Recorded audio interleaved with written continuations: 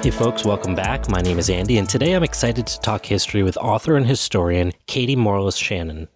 Her book, Antoine of Oak Alley, highlights the story of the birth of pecan grafting and the complex relationships which surrounded this process between slave owners and the enslaved. We talk about the complex power relationships around the plantation and how plantation communities existed as microcosms of the world surrounding them. Katy received her bachelor's in English and master's in history from Louisiana State University. She has been a professional historian for over 15 years and has dedicated her career to uncovering the stories of the enslaved on plantations lining Louisiana's River Road.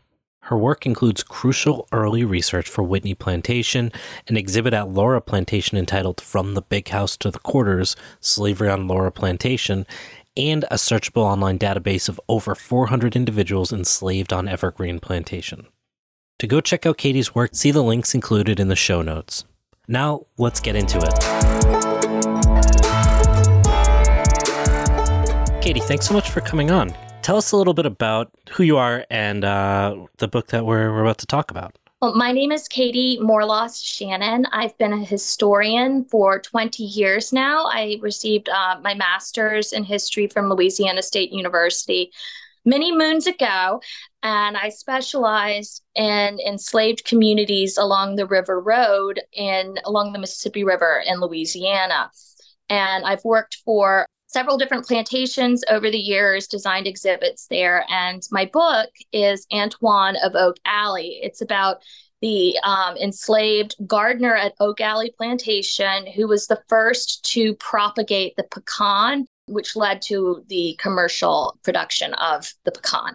Yeah, so we just recently released an episode on, as I've been pronouncing it, Pecan. It depends, I guess, where you're from, based on who I've talked to, what the correct way to pronounce it is. But I came across the story of Antoine, which I'd heard about, kind of like somebody had mentioned it to me, and I was like, yeah, I got to look into that kind of thing, and I never really did.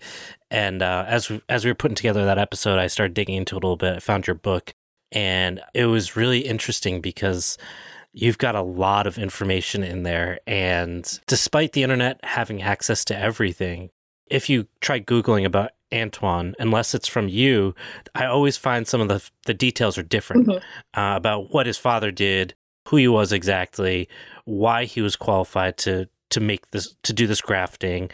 There doesn't seem to be a very cohesive narrative, so it's, I think, been a lot of hearsay until you kind of put a really concrete basis for people to kind of point to moving into the future. Now, one of the things I really enjoyed about your book is that it's not just here's the facts about Antoine's life. It's very emotional, and it really kind of like you give it this really interesting narrative about the like evolution of his life based on those historical documents that you've kind of discovered or whatever found, were given, interactions you've had, and so on. So could you talk a little bit about this from, I guess, more of a writer's perspective before we even get into the story itself, about like, how do you wrestle with here's some factual data, and then let me put this into a narrative that is engaging and interesting? Oh, sure.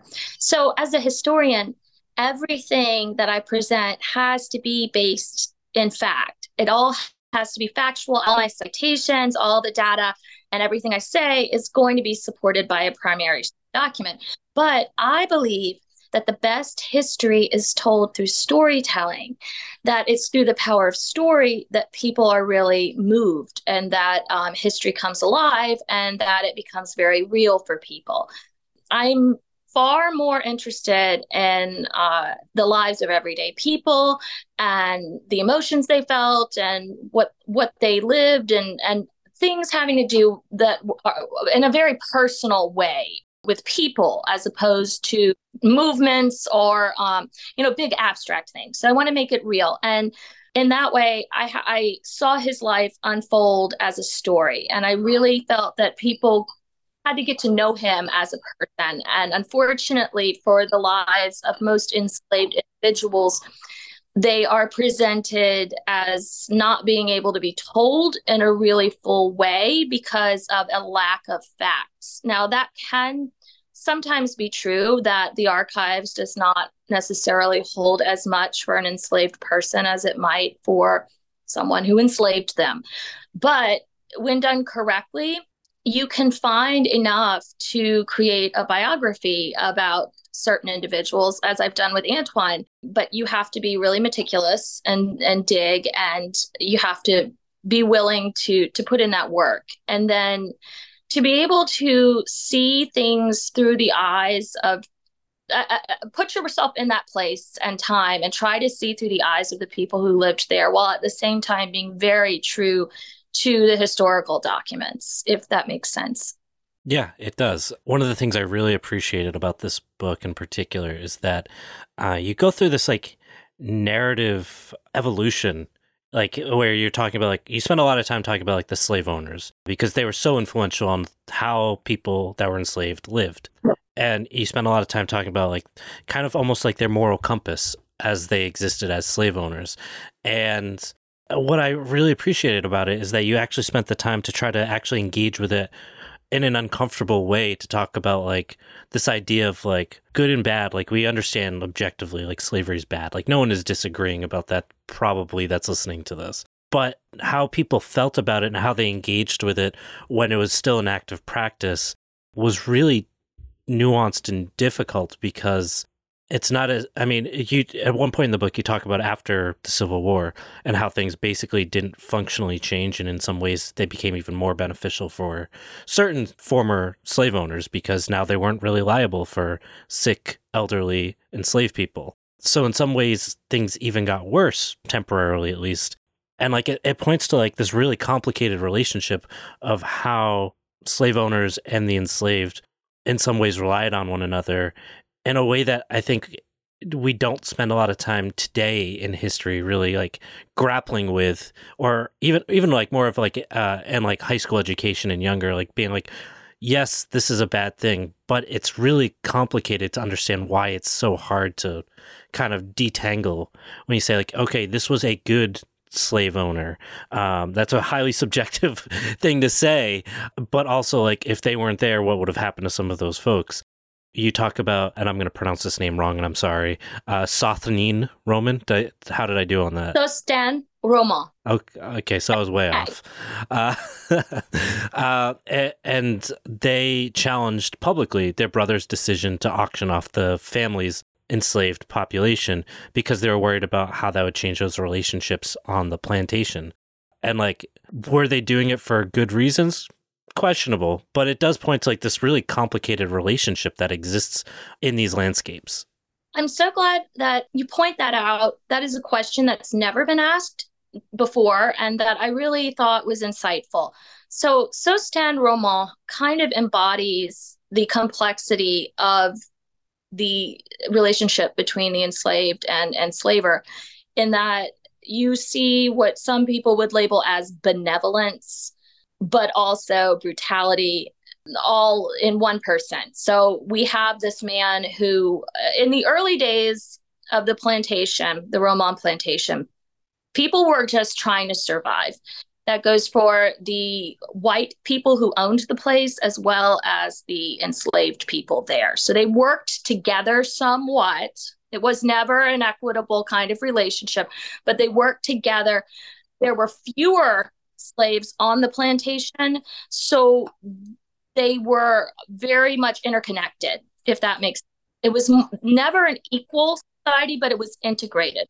So he would have grown up with and known these particular enslaved individuals very intimately.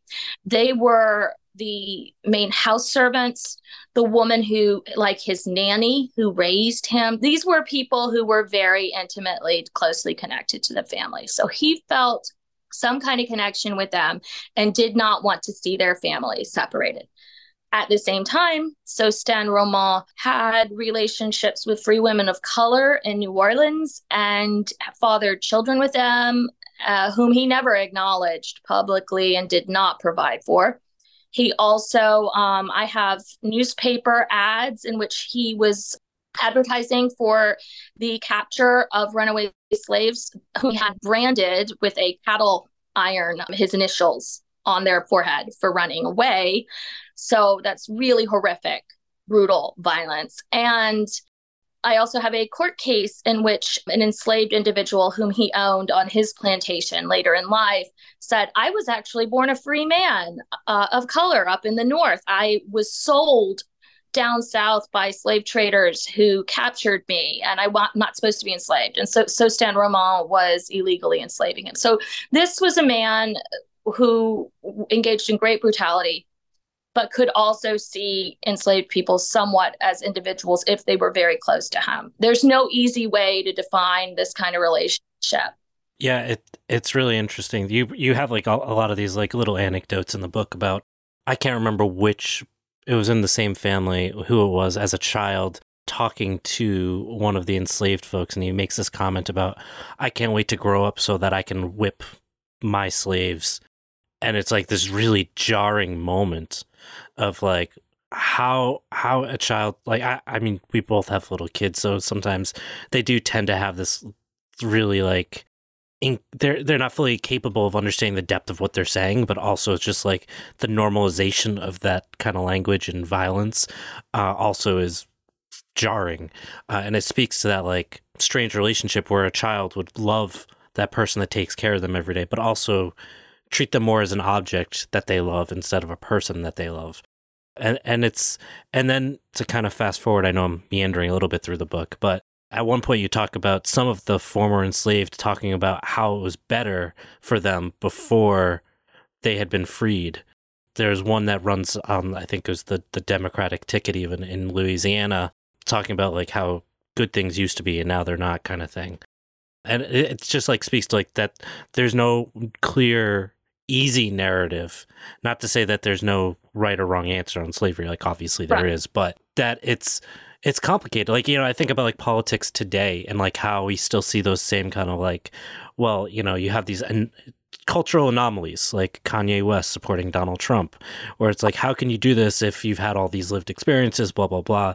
And it points to the fact that like these things are complicated. They're individualized, and we tend to try to paint in broad strokes. And you did a really good job of like bringing that out. People forget that people of the past were individuals. We want to group them, we want to define them, but in fact, they were individuals, just like you were pointing out, people that we know. And obviously, slavery was horrific, but I think we also don't understand there were physical violence, there was psychological violence, there were a lot of complexities. And at the end of the day, there were also people who just wanted to be fed and freedom. They were struggling with that. But then you'll also find people who were former soldiers who fought for freedom who would say, I would do anything to be free. I would starve to be free. So.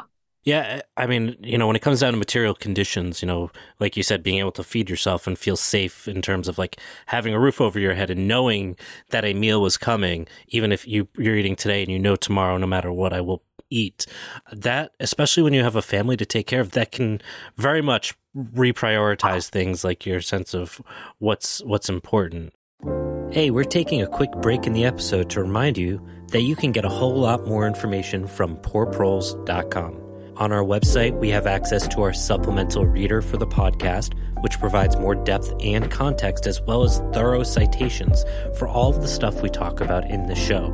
You can also sign up for our newsletter, which updates you about limited releases, such as various nursery stock that we sometimes sell through the Poor Proles website, as well as updates about new merch that we have.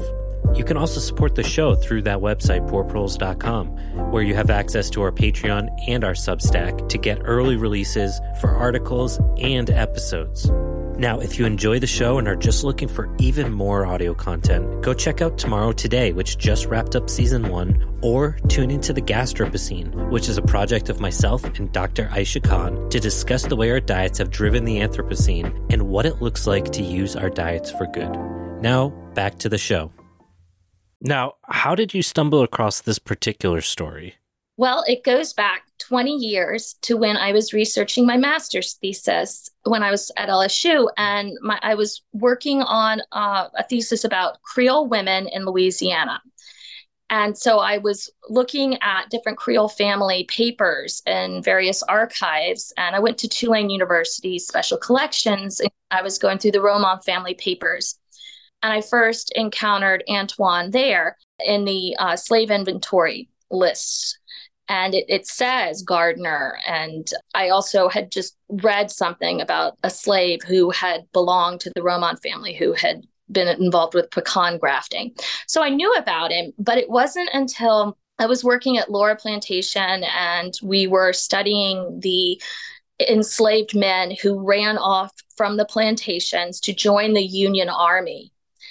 And Louisiana had Black soldiers before any other place. You often hear about like glory in Massachusetts, right? That's what comes to mind. But here in Louisiana, we were actually the first to have Black soldiers fight for freedom. And they were free men of color in New Orleans, and then slaves who ran away from the plantation. So I was doing a lot of in-depth research on that, and I came across a man, a Union soldier from Vacherie, Louisiana, and looking over his pension file, because once these men who had fought in the Civil War became elderly in the 1890s, they could apply to the federal government for a pension for their service. But they had to prove their identities because they didn't have a driver's license or a birth certificate or photographs because they had been formerly enslaved. Pension agents from the government had to come to where they lived and interview their family and their friends and their neighbors. So it was a wealth of information. And in reading over one, I realized that this was Antoine's son. All of a sudden, things clicked for me. Like, okay, if this is his son, then this must have been where, his family and a whole network of fully merged. And then I could suddenly see unfolding how a biography could be written in a way that I had not before. That's interesting. So as you get to the end of the book, you don't talk too much about how Antoine's final years looked like. And obviously that's because you don't have documentation. I'm curious if you have any like subjective thoughts or interesting, like I couldn't prove it, but I was getting this kind of like vibe that I can't quite piece together, but maybe someday I can. I do. I find it curious that his grandson, the son of a Union soldier, attended straight college in New Orleans. And he only did it for about a year or two. But it seemed really interesting to me that the son of a sugarcane laborer, because Antoine's son, he did not have an elevated position on the plantation. He was a plowman. He plowed the fields. He harvested the cane. He sent his son to straight college in New Orleans, and that cost money and that required resources. And so at the time, Hubert Bonzano, who owned the plantation, had taken the Centennial Pecan, which was what he called Antoine's pecan, and sent it to the exposition, the Centennial Exposition in Philadelphia. And I do wonder if some kind of acknowledgement of Antoine's contribution he may have financed for a brief period of time to have his grandson. That is one thing I do wonder. I do think Antoine died in obscurity. I think he died in poverty. I think that's a pretty safe thing to say. Yeah. Were there any new threads? 'Cause I do a lot of research, and you find these things, you're like, huh, that's really interesting too. I'm going to come back to that later, and then you forget about it, or you're like, I don't feel like looking it up anymore because I've moved on to other things. Was there anything that you're like, hey, there's some really interesting points that someone needs to spend some time kind of unpacking and digging into? Well, there were several in particular, one having to do with Detterville, whom I mentioned in the book, who was possibly would be considered the head house servant and enslaved servant in the Roman family house. And kind of his continued story, his children's lives and their story, they moved to New Orleans. But also one of the Romans, the man who enslaved Antoine, Jacques Telesphore Roman, his nephew was a Confederate officer during the Civil War, and he had a relationship with an enslaved woman that resulted in a son. And that son was named Gustave Roman, and he went on to move to New Orleans, and he actually served in the Spanish-American War in what was known as the Immunes. They were the men of color that the United States Army sent to Cuba thinking they would be immune to malaria and yellow fever and those kinds of diseases because they were black. Warland, which in course was not the case. So his life is really fascinating. And, here he is, the son of this Confederate officer and growing up in New Orleans. And his father was this big judge, but, never, of course, acknowledged. Oh, that's interesting. Do you find yourself more interested in the pecan as a food now? I do. New respect. I do, and we have 2 acres of land that we got like post COVID. We have chickens and goats and things, and we have fenced off part of the pasture for like an orchard and garden area, because if we didn't, the goats would eat it all. So we're going to get hopefully a variety of fruit trees, and then hopefully some pecans in honor of Antoine. But my kids can eat pecans just raw, like by the handfuls. They love them. Though I have to admit, I am not a praline fan, and that's kind of heresy here in New Orleans. Yes. But I prefer it in other ways. Yeah, I was just in Savannah maybe a month ago, and I ate so many. It was disgusting. We don't have pralines around here, so it's not very common to, at least not like fresh. So how do you go through Savannah and not have like a dozen or two? I'm curious if you were able to trace Antoine's lineage to today, and if so, if you had the opportunity to talk to any of that family. I have. That is one of my specialties, is being able to make those kind of connections, which I know can be extremely hard for the descendants of formerly enslaved people to do. And I do that kind of work, helping them navigate that. But yeah, I did locate several great grandchildren. And when the book came out, I sent them signed copies. And one of them gave me a picture of his great great grandson. So that's been incredibly rewarding. And he has many ancestors, or descendants rather, because his grandson had like between 7 and 10 children. Some died. But it was a large family. Oh, wow. That's awesome. That's like one of those things you see on TV. Remember that was like a thing for a while where they would like do the DNA family lineage things on TV? That's like one of the ones you would expect to get, where it's like, oh, this famous person is your great-great-grandfather, something like that. But yeah, Antoine's story is so interesting. I'm so curious to know how many more stories are out there like this about native crops, or even just like propagation, any of those things that we tend to like assign to some person that maybe was an enslaved person whose history has been since mostly erased. Well, I suspect there are many. Unfortunately, as you point out, a lot of them would go undocumented. We are just fortunate to know Antoine's that Antoine did this because of a couple attributions in a slave inventory that was made during the probate of his enslavers' possessions after his death. And then one mention that was made to a Department of Agriculture employee when he was tracing different species. So had it not been for those things, one would have faded completely. But I do know of 2 stories. So my expertise tends to be in, of course, South Louisiana crops and sugarcane in particular. This is one of those stories that's like pretty well known in Louisiana, but may not be really well known elsewhere, if that makes sense. Mm-hmm. Norbert Rillieux was a free man of color who was born here in New Orleans and was educated in France. And during the height of his era, he had to deal with a lot of the sugarcane planters in Louisiana were seeing this boom in the sugar industry. But the problem was the fuel necessary to burn and for the mills to refine the sugar. And steamboats were using a lot of fuel and to power up and down the river. So they needed something that would address this. So Norbert Rillieux in 1843 patented what was called the multiple effect evaporator. It produced high quality and high quantity sugar, but used about 75% less fuel. Oh, wow. Yeah. So that's one of the big ones that immediately comes to mind. And then there was another man named Leonard Julian, and he lived in Ascension Parish.